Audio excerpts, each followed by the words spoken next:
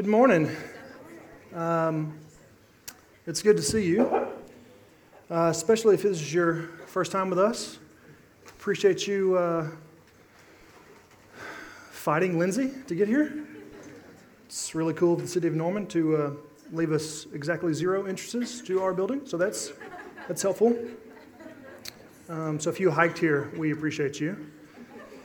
As Vicki said, my name is Chris, and this is going to be the worst.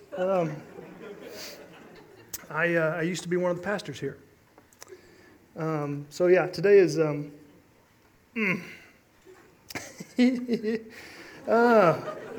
this is going to be a bittersweet day because we're moving to Alabama tomorrow, and so that's happening. So this sermon is going to be difficult to get through because we have to say goodbye. But on the bright side, it's going to be short. Because all my commentary is in a box somewhere, and I can't get to them, so I basically wrote this thing yesterday on a napkin, so we'll be done in 5-10 minutes. Originally, I had thought of focusing this sermon on the future of what I kind of hope and pray Providence Road becomes in the next 5-10 years, and the impact I think our college graduates will have in that time frame, and kind of my hopes and dreams for what Union Church will be in the next 5-10 years. That's kind of where I thought I was going to go. But because I've been massively dreading preaching this sermon, I've been procrastinating, and is during that time that I felt like maybe the Lord was saying to go the opposite direction. And so we're not going to talk about the future as much as we're going to remember what the Lord has done in the past. And so briefly this morning, I'd like to explore this idea of intentionally remembering the Lord's faithfulness, both on a theological level, as a spiritual discipline, and also on a personal level. And here in a little bit, we'll bring up Kara Jane, and we just want to kind of tell y'all some stories about how the Lord has provided for us over the last 5+ years, and not only us personally, but how the Lord has provided for Providence Road. And so if by that point we have not completely deteriorated into a puddle of tears, we'll serve communion, which is the most profound reminder of the gospel that there is. So let's pray, and then we'll get started.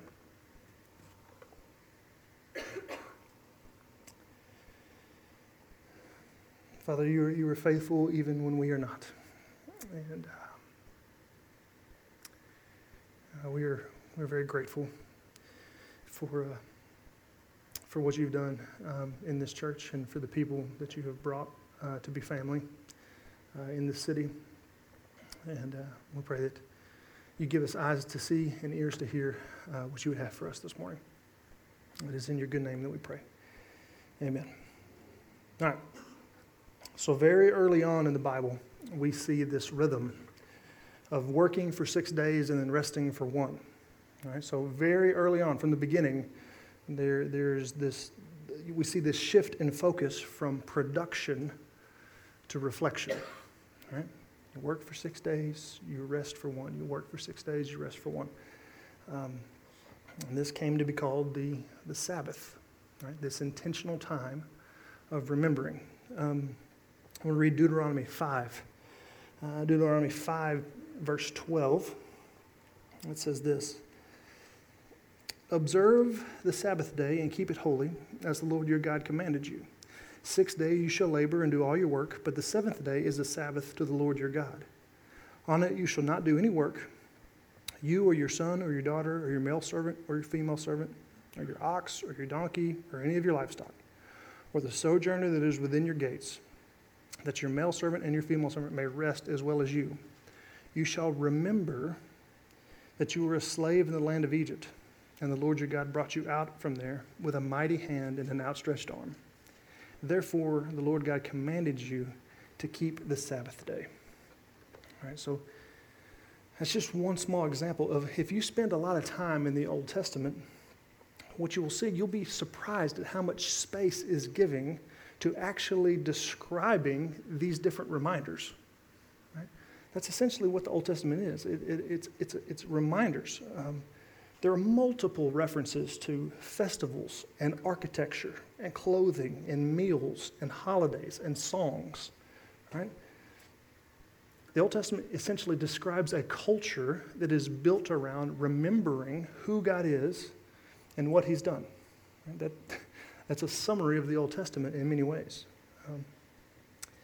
And probably the most prominent reminder in the Old Testament is the Passover. Okay?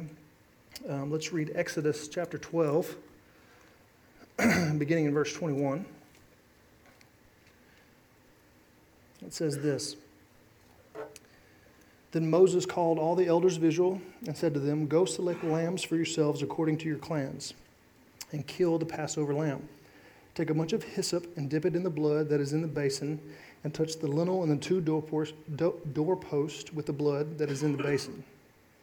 None of you shall go out of the door of this house until the morning.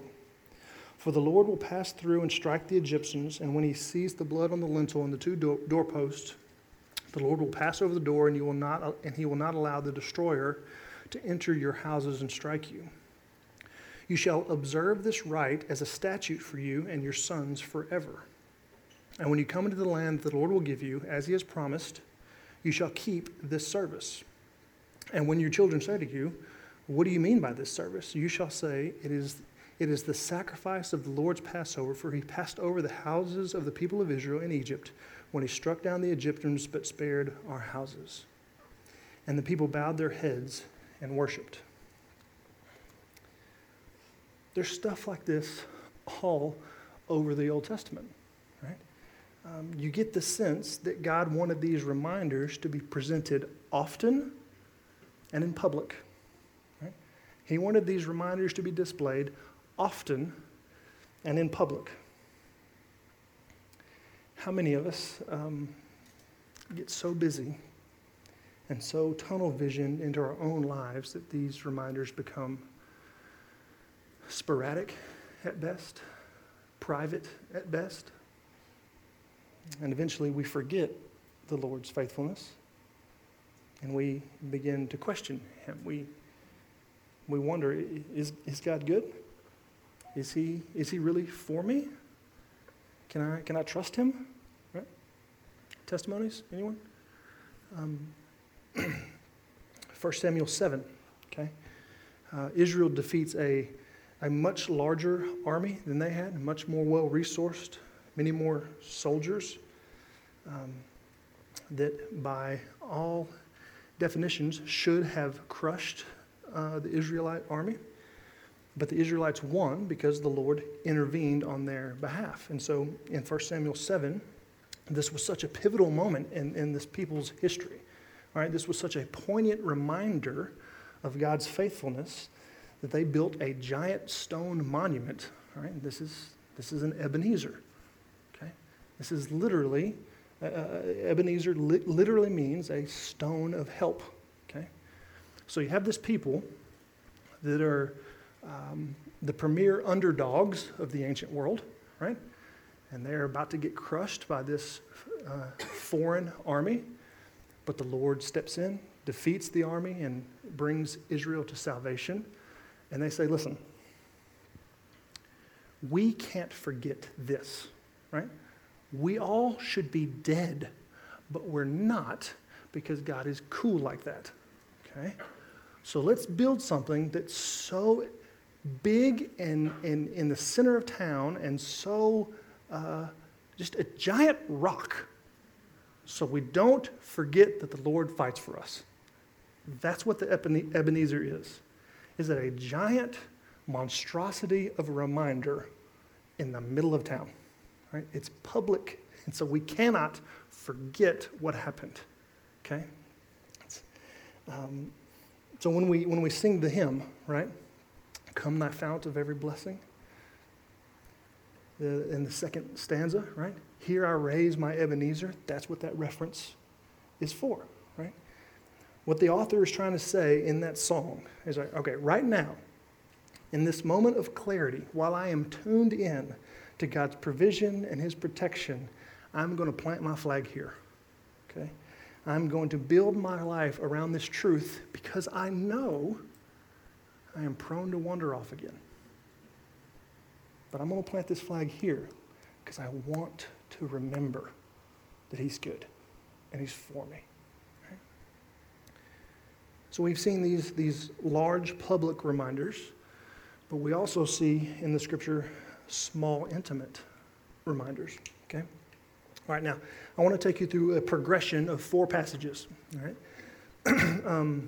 All right, and this is awesome, okay, because I need you to understand something. Because the Bible is not about theoretical spirituality, okay? The Bible is about flesh and blood reality, all right? The Bible talks about a Messiah who is real, flesh and blood. This is an actual anchor that is not going to fade away. This has flesh on, this has skin on it, this has dirt under its fingernails. This is real. Right? You can actually lean against this and it's not going to crumble beneath you. Okay, so I want to walk us through 4 passages. Okay, and these passages reference physical, tangible, tactile reminders that ultimately lead us to Jesus.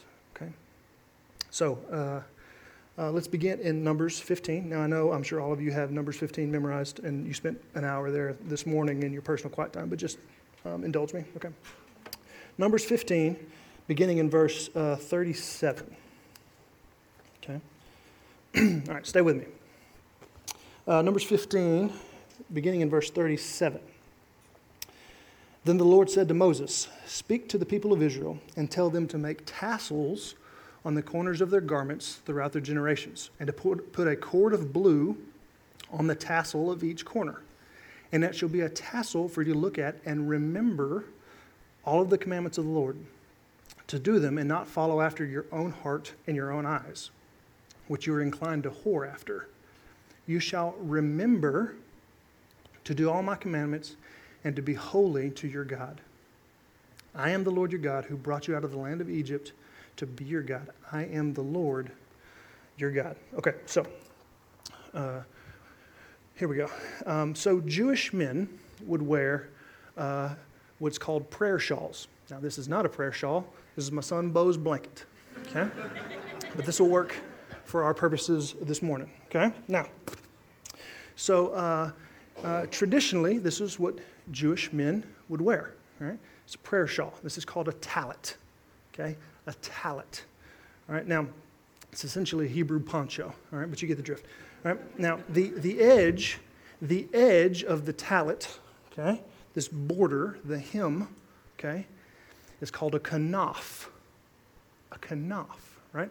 A kanaf literally is translated as border, okay? It's just the edge is what kanaf means. But it has a double meaning. The other meaning is wings, okay? Now, if you're a Jewish dude and you're walking around like this, can you see how a kanaf would also be interpreted wings? Okay? Double entendre, right? So kanaf and wings has a double meaning, okay? Now, at the end, these are not blue fuzzy balls for my son. These that Numbers 15 is referring to, these would be tassels, okay? These are tassels. Hebrew word for tassels, it's called tzitzi, okay? Tzitzi.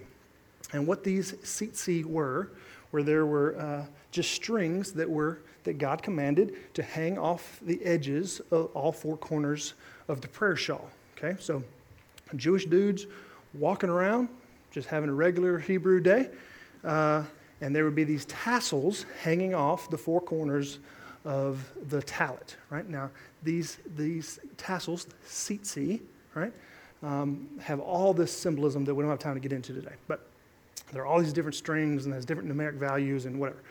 But there would be these strings, these tassels hanging off, and they would be tied at different lengths in 5 knots, okay? So each tassel would have 5 knots.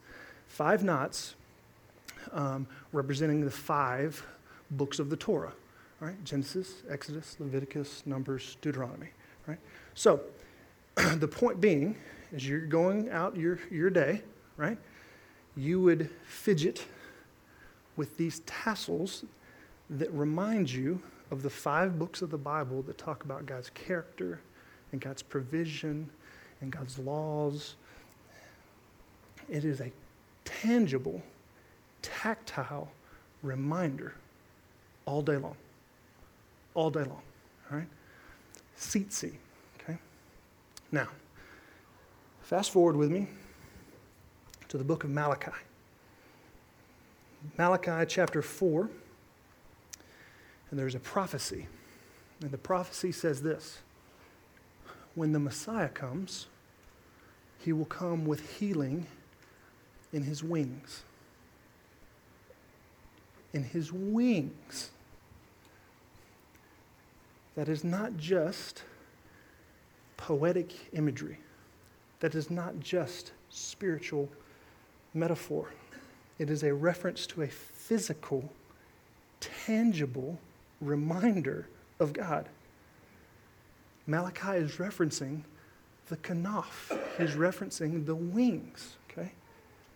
What Malachi is saying in chapter 4 is that the Messiah is not going to be an abstract religious theory.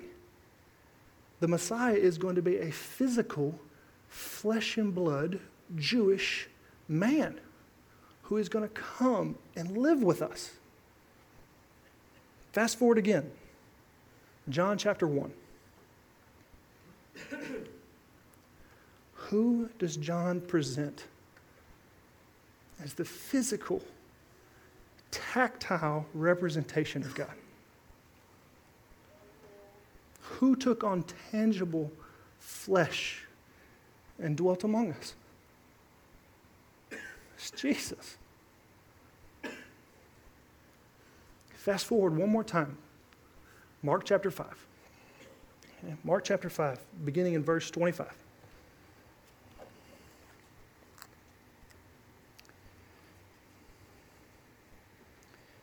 And there was a woman who had a discharge of blood for 12 years.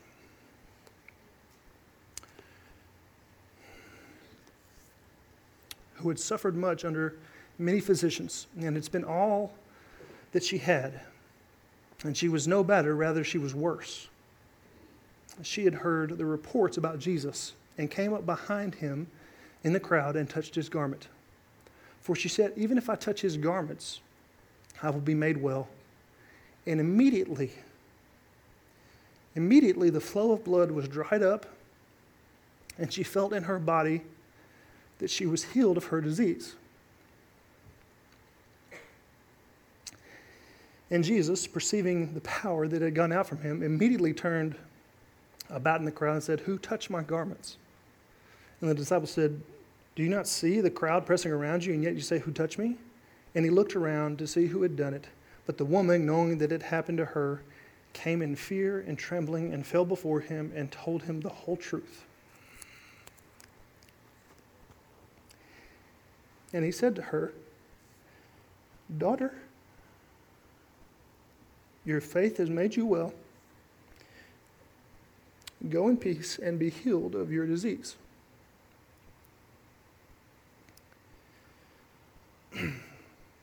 This woman has read Malachi.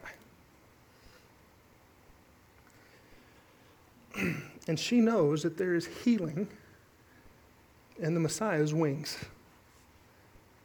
And she is taking this verse as literally as she knows how. And she reaches out and she grabs the physical symbol that Jesus, who would have been a first century Torah observant Jewish man, he would have been wearing his tzitzit. And she grabs him by the tzitzit. She's literally tugging on Superman's cape. And she's healed.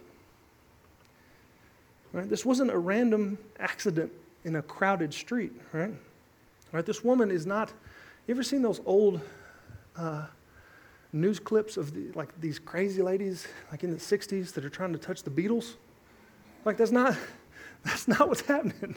She has a purpose. This was an intentional thing, right? This wasn't the result of a crowd. She goes and she grabs the physical reminder of God's provision, and she's healed. So, okay, so about 5 years ago, a little more than that, Kara Jane and I had been married for 6 months, 8 months, something like that. And I was working at the Metro Shoe Warehouse, salesman. And when I tell you that I was the worst salesman in Oklahoma, what I mean is I was the worst salesman in Oklahoma. This is documented, right? There was a list. I don't know if you know how sales work, but it's commission-based. So if you're a good salesman, you make a lot of money. If you're a bad salesman, you do not. This is the top salesman, right? This kid. He's killing it in the women's shoe department. And this is Christopher B. Brister down here. Not only, to be clear, this is not just the Norman location.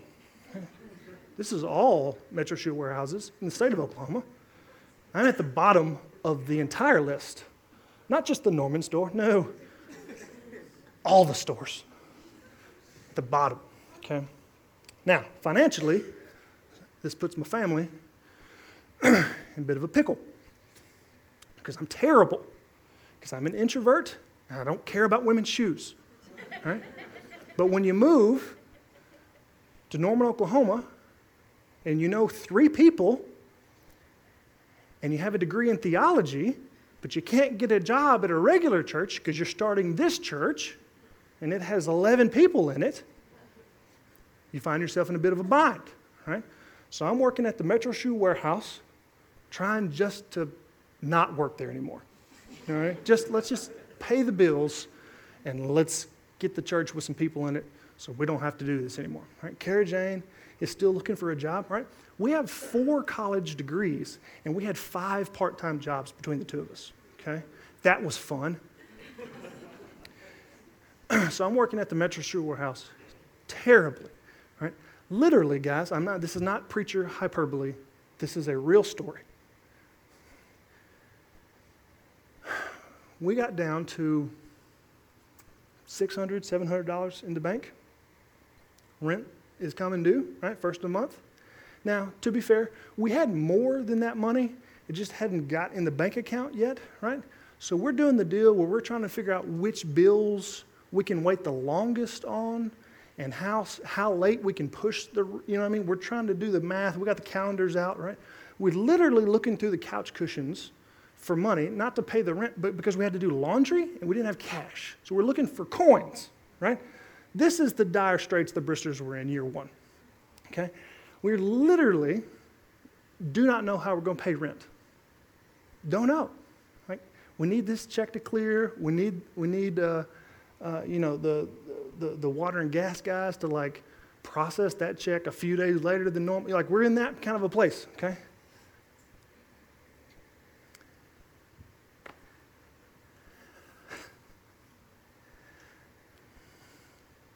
One day I go to the mailbox, and there's a check for $1,000. To this day, I don't know who it's from. It's 5.5 years ago. I don't know who sent me this money. Oh, but I cashed it. No. For sure. Yeah. I don't know. Is somebody from my dad's church back in Dallas? I don't know that he knows who. I don't know. I don't know who sent me. I don't know why they sent me. But somebody sent us a check for $1,000, and it got us through that to the next month. So So that day, I went and found I think it was like a lanyard, like one of those things they give you at conferences with the schedule and your name on it and whatever. And I found this lanyard, and I cut the little paracord thing off, and I wrapped it around my wrist, and I've worn that. And I told Gary James, like, we really need to remember this. I don't know how often the Lord's going to do this, but we need to remember that the Lord provided for Team Brister when we were poor newlyweds, and we're just trying to help plant a church with Jeremy, and we didn't know what we were doing, and we're just trying to figure it out, and the Lord provided for a couple of kids like us. And so I had a daughter that was born about 8 weeks ago today, actually, 8 weeks ago, and that original little cord bracelet had frayed and worn thin. And so when Ellie was born, I put on a new one because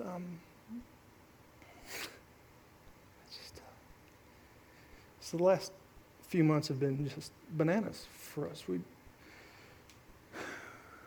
raising money to go plant this church, and we're going back and forth from Alabama, and we got a 2-year-old, and who knows where he is.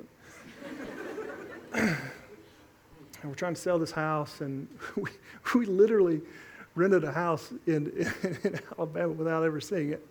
We found it on the internet, like, yeah, that'll work, And Carrie Jane has yet to step foot in this house that she's moving to tomorrow. It's just been weird. It's been weird. And so I thought this would be a good time to remember that the Lord has provided and continues to provide. So what I thought we'd do is I thought Carrie Jane could come up here, and we just for a few minutes, we just want to tell some stories about not just our family, but how the Lord has provided for Providence Road and for us, and maybe a little bit how we think He's going to provide for us in Alabama. So these are going to be kind of verbal Ebenezer's, okay, and just testimony of how God has provided for us. So, you want to start? Yeah. So when we moved here, the church was about 8 to 10 people, and we moved here with the understanding that we were going to help plant the church. Chris used to say, like, Minister of Miscellaneous was his title, but we knew from the beginning that we wanted to focus on college students, and but there were no college students. And so Chris used to say he was the only college minister in the world that didn't have any college students. So in those early days, we, this is pre-children, and so we would just spend a lot of nights just walking the campus of OU that, friendly reminder, we have no tie to. Like, we did not graduate from here. We have no reason to be here except for this church. So we would go walk around this campus and, pray and just ask the Lord to bring us students. We would go eat dinner at the Union, just like hoping to strike up conversation with some random kid. We even bought a volleyball, and we went and played sand volleyball at the sand volleyball courts. Why? Did we think that we were going to entice some kid to come get dessert with us afterwards? Anyway, so we tried, y'all. We tried. And I'm here to tell you that all of those efforts were completely futile. But we did just press on and kept asking the Lord to bring college students. And He did. And I'm here to tell you it was not our efforts. It was not our sand volleyball. It really wasn't. And it wasn't our eating dinner at the Union. And it was the Lord. And He brought just a handful of students. And we met in our little tiny apartment off campus, and those students bought in, and then from there it just continued to grow, and now, y'all, it's the college students make up, as y'all know, about a third of the Sunday gathering, and again, that is just only the Lord. I mean, we constantly are looking at it like, how did that happen? I mean, where do these students come from? We were just playing sand volleyball, So that's one of our favorite things to look back on is the early days of sand volleyball and how the Lord Himself grew the college ministry, kind of despite our futile efforts. I remember in the early days, we were meeting at the Senior Adult Center, which is the coolest place in town. And I was working kids one particular Sunday, and so basically, the strategy in those early days was let's just get some people together, preach the gospel, and try not to kill children. Was kind of the theory, right? And we thought parents would appreciate that. And so Blake gets this bounce house, right? And so we put this bounce house in this little terrible basement that has weathered dozens of tornadoes. It's got a creepy clown, and it's got like a grandparents at play. It's weird. And so we're trying to entertain kids. And so it was my turn in the rotation, so I'm down there, and I'm in charge of the bounce house. Right. And so there's maybe 4 kids at this point. Not like in the church, there's 4 kids. I'm thinking, I don't have kids, but I can handle, like there's just 4 of us. Everyone just leave at the end of the night, we're good. And so they're bouncing on this little bounce house, having the time of their life, okay? This is the greatest children's ministry in the history of Christendom, right? Killing it. I'm like, these parents are coming here and just think, I'll tithe, right? And just absolutely shocked about the ministry that we're having. And guys, Jeremy wraps up, they pray, the parents come downstairs, right? If you were trying to time it, you couldn't do it. The moment mom and dad walk in front of the door, the cord comes out of the bounce house and immediately collapses onto the children, right? To which they respond shrieking bloody murder as if they're just being enveloped by goblins, right? And I'm sitting there just like, hey, so welcome to Providence Road. You guys come back next Sunday. Okay, so here's the Ebenezer part. They did. They did. They came back. Like, why? Why would you come to our church in these early days? It was terrible. And yet, like, to Kara Jane's point, like, the Lord built the church, man. Like, there was nothing we did or didn't do. It was God brought people. So it's just, that's another stupid example, but go ahead. Okay, the next one I wanted to share is just kind of a generic overall view of, if you haven't been to Providence Road long, it won't take you long to realize that we are about gospel, community, and mission. And I remember in the early days, someone complained to Jeremy that we heard the same message every Sunday, and he was like, that's the point, you know? And I was new at the Acts 29 thing when I moved here, and so I just want to say thank you to Jeremy and Blake and Chris, just relentlessly preaching the gospel week in and week out. All of us are, everyone in this room is the better for it. And so it's just amazing to kind of look back and see the commitment to preaching the gospel at Providence Road is a beautiful thing. And then in terms of community and mission, I know that you walk in and maybe if you're newish, then you would see the community board back there and you see all these beautiful smiling faces of missional community leaders, and we haven't always had that many. I mean, we started out as one MC that met in Jeremy's home. And then from there, Chris and I kind of broke off, and we took Valencia and the Marshes, who weren't yet the Marshes, and we met in our little tiny one-bedroom, one-window apartment, and we would meet there, and then and we started that. And so then we moved on, and this new family, the Mosers, came, and they kept coming back, God knows why. And we were so thankful that they came, and so we somehow convinced them to be a part of our group. And so we started meeting with them, and then we sent off the Dennises to start a new MC. We sent off Valencia to start an MC. My favorite multiplication story is that, I think it was with the Dennises, we were having our last MC all together before they multiplied off, and we got a cookie cake, and it said multiplication. I'm still very proud of that. Feel free to use it next time for yourself. Anyway, so we sent off Valencia, we sent off the Dennises, and then eventually we got the Mosers to take this MC over so we could focus on college students. We started one college MC, and now there's 3 college MCs being led by students. And so just a beautiful picture of the process of multiplication, which is what we want to happen. And so just encouragement for y'all, because in those days when your MC is getting really big and then you start hearing the leaders talk about multiplication and it's terrifying, I just want to encourage you that it's a really good thing. It really stinks in the moment. I remember, especially when we sent off the dentists, that was a really hard one. But it's been such a beautiful thing to see all of that. And then in terms of mission, again, it won't take you long around here to realize our commitment to the gospel and the freedom and joy of the people. So one of our favorite, I think, Ebenezer's for the church is just the fact that over the last few years, we've baptized 30-ish people, which is just amazing. And a couple weeks ago after the baptism service, we were talking about, the church started with less than 10 people. And a couple weeks ago, we baptized 12. Like, we baptized more people than we even started with. And so it's just amazing to see what the Lord has done and how he has grown his church. All morning that song, the hymn, "To God be the glory, great things he has done," has been in my head. That's when you see the MCs multiplied, the baptisms, all of that, it's just evident that the Lord is doing this and he alone deserves the praise. So one of the stories from one of the college MCs was a couple years ago. We were having MC at our house on I think it was a Wednesday night, and there was a pretty severe tornado warning.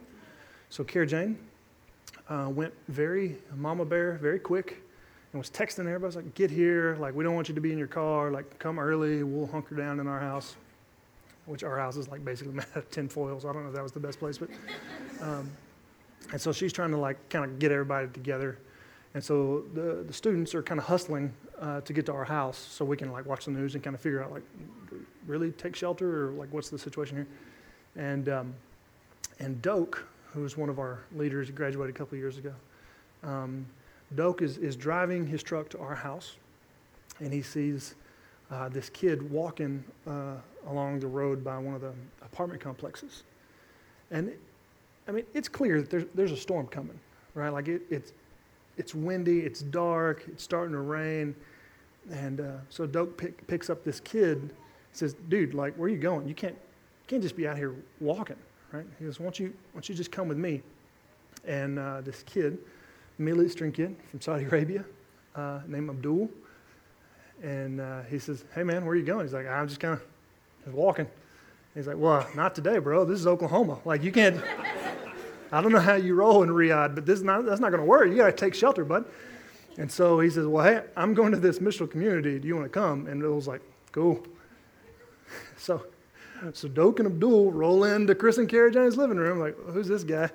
And which is fine, except that the topic that evening was sex and dating. Not something you prepared for a young Muslim man to sit in on, right? And so we're like, oh, this was going to be more of an inside kind of a discussion, and there's a lot of prep that went into this, right? Like Cara Jane had a work phone that didn't have all of our students' numbers, and so they could anonymously text in questions that we would try to answer. Like, it was kind of like we'd been building to this night for months, and we were talking about sex and dating and relationships and marriage, and like, it was not going to be a casual night. We were like, we're getting in it. And in comes Abdul, and we're like, all right, let's see where this goes. Abdul hung out with us for 2 years, right? He road tripped with these kids to, I don't know where y'all went to a Royals game in Kansas City, just buddied up, man. And our kids hung out with a Muslim guy. And I don't know if he learned anything about sex, but I can guarantee you he heard the gospel, okay? And our students, this is not something that we planned. This is not like a program. They had Thanksgiving with Abdul before he left to go back home. When we were able to pray a blessing over Abdul. All this stuff just happened, man. Like, we did not orchestrate Doak driving his truck during a tornado to present the gospel to Abdul. Like, that, no one would think to do that. Like, that's just how it happened. It's because the Lord builds the church. It's not us, man. And no one would know that story unless you were there that night. But how many of us have stories like that? That's just one example. Okay, another thing we wanted to celebrate looking back is from the beginning, Providence Road has been a church that desires to care for vulnerable children. And in the beginning, it was just a lot of us who were passionate about it. And so we didn't really know how it was going to play out, and we didn't know what it would look like. But we just kind of continued to pray about it, and it was on our hearts, and there were several families interested. And so one of our favorite things about being a part of Providence Road over the last 5 years has been walking through that process with families and praying and begging the Lord to provide these children. And now He has, and we've got foster children and adopted children and children on the way, and we're so thankful. And it's just, again, the Lord who has provided that, and who has written those stories that only He could write. And we're just thankful to have gotten a front row seat and be a part of it. I don't know where to go from here, but we've walked through divorce with our students.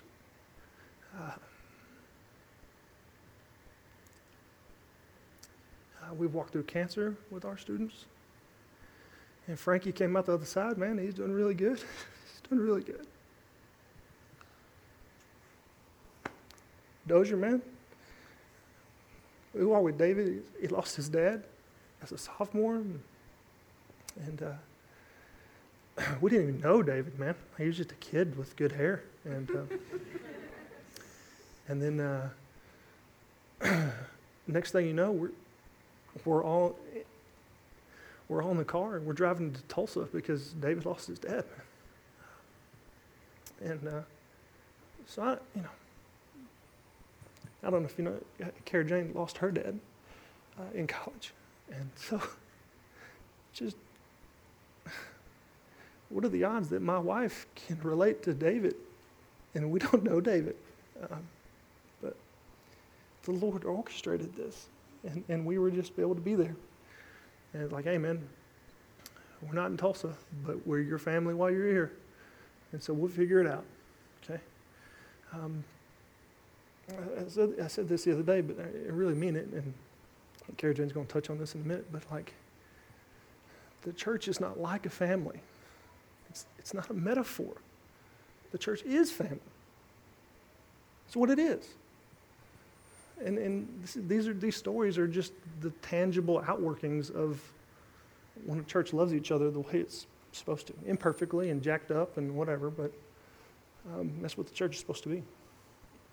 Yeah, and that would be my final story, would be just kind of on a personal level, how the church has functioned as family for us. In our house, our air conditioner broke twice in the 3 years we were there. But both times, families from this church housed us and opened up their home to us. And I worked when Bo was really small, and we needed help with childcare. And I mean, just had countless moms volunteering to watch him during the day. One time we were in North Carolina for our Acts 29 assessment, and my mom was here watching Bo and has an appendicitis, for crying out loud. And and all these moms just stepped up and took care of Bo and took care of Mom and made that all possible. And then even just as we're preparing to go and packing our house, I mean, we're moving with a 2-month-old and a 2-year-old. Like, that's not normal, you know?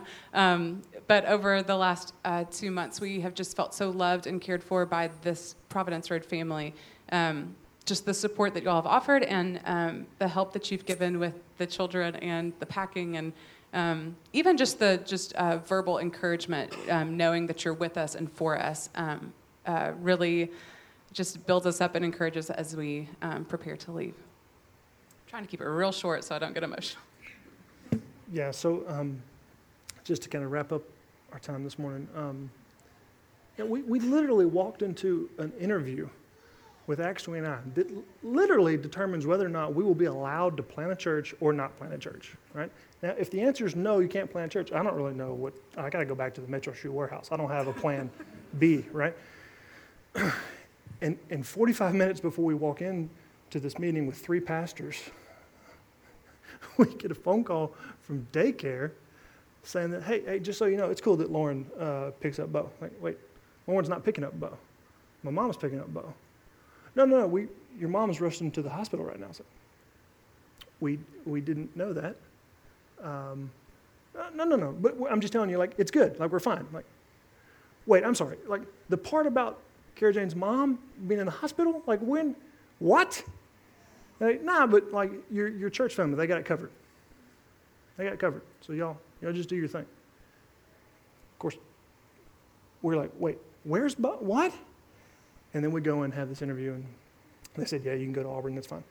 But the point is, we didn't know where Bo was. We trusted that someone had him. We just couldn't tell you who or where. But it's because, like, the family's got him. The family's got him. And so Jane Ann's going to be okay. And Jared's a doctor, and he's fine.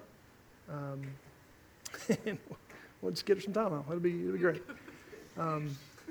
But I just remember in those early days when we were, I guess just because I'm in the middle of it now, I'm going through all the Acts 29 assessment stuff and having to put together prospectus and plans and vision statements, and that's kind of my world right now. And so I keep thinking back to the early days of Providence Road, and one of our conditions was that we had to have 2 consecutive Sundays with 40 committed adults. Right? That was our condition. Like, that's when we were officially a church on the Acts 29 website, was we had to have 2 consecutive Sundays with 40 people.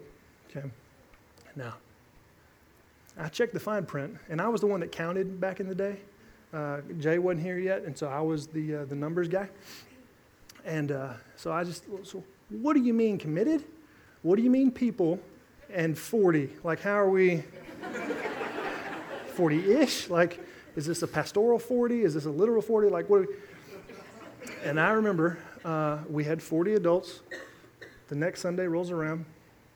And so I was like, if we hit 40, we get put on the website. We get put on the website. And y'all remember Katie Rose? I counted Katie Rose twice because she was pregnant.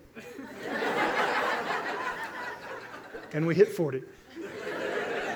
And we got on the website. And the Lord has provided ever since. Okay? So we just wanted to share some stories because, hey, I don't know that y'all would have ever known that stuff unless we had had this opportunity to share some of the stuff from the college and from our own lives that I think is good. The church should take time to remember. Right? So that's what we wanted to do this morning. So now I want to transition into a similar moment with communion.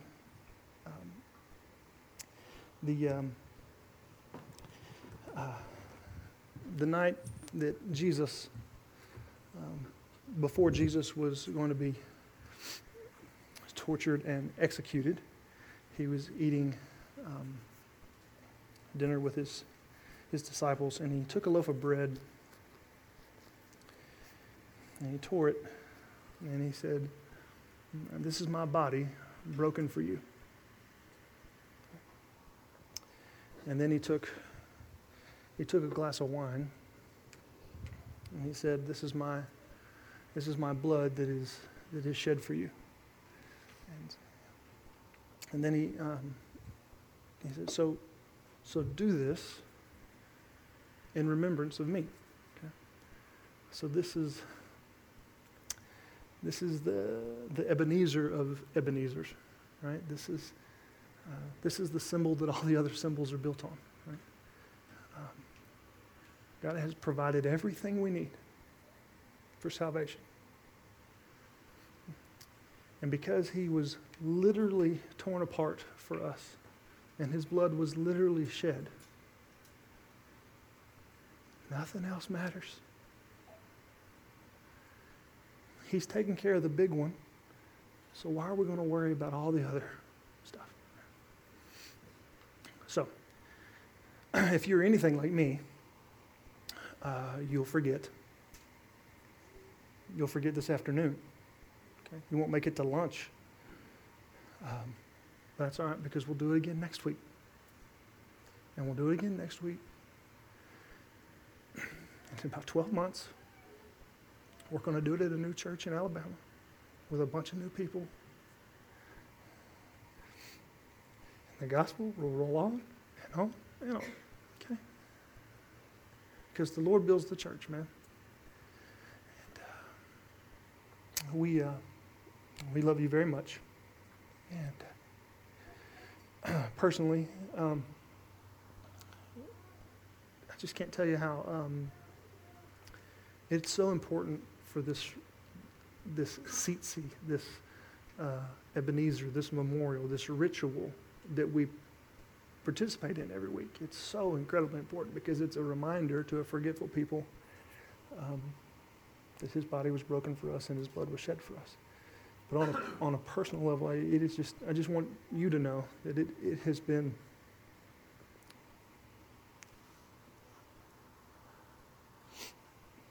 it's been God's grace to me to serve communion here.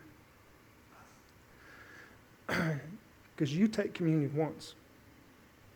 I get to say it over and over and over. And I think that's God's special grace to me because I forget. And so it has been our joy to serve you, literally in this way. And it's been the hardest thing we've ever done, planning a church here, but it's been by far the best thing we've ever done. And our whole lives have been here. Our family has not known anything other than Norman, Oklahoma, and Providence Road Church, and we're super, super grateful for that. And just to play a small part of this has been we're just so thankful that the Lord allowed us to play here. So if you would bow your heads and close your eyes, we've taken kind of special liberty to talk about ourselves this morning, but I want you to take just a moment and think about your own story and how the Lord has provided for you. And if you were planting a church and you had the mic, I have no doubt that you would have stories about how the Lord has provided for you and how the Lord has brought you to Providence Road and how the Lord has brought you to Norman and your kids and your family and your finances, and everyone has a story. So why don't we just take a moment and just remember that he has provided everything we need for salvation, and just one final reminder that this is not Coincidence Road, this is Providence Road. So we have 3 stations. We have 2 at the front and 1 at the back. So when you're ready, come and receive communion.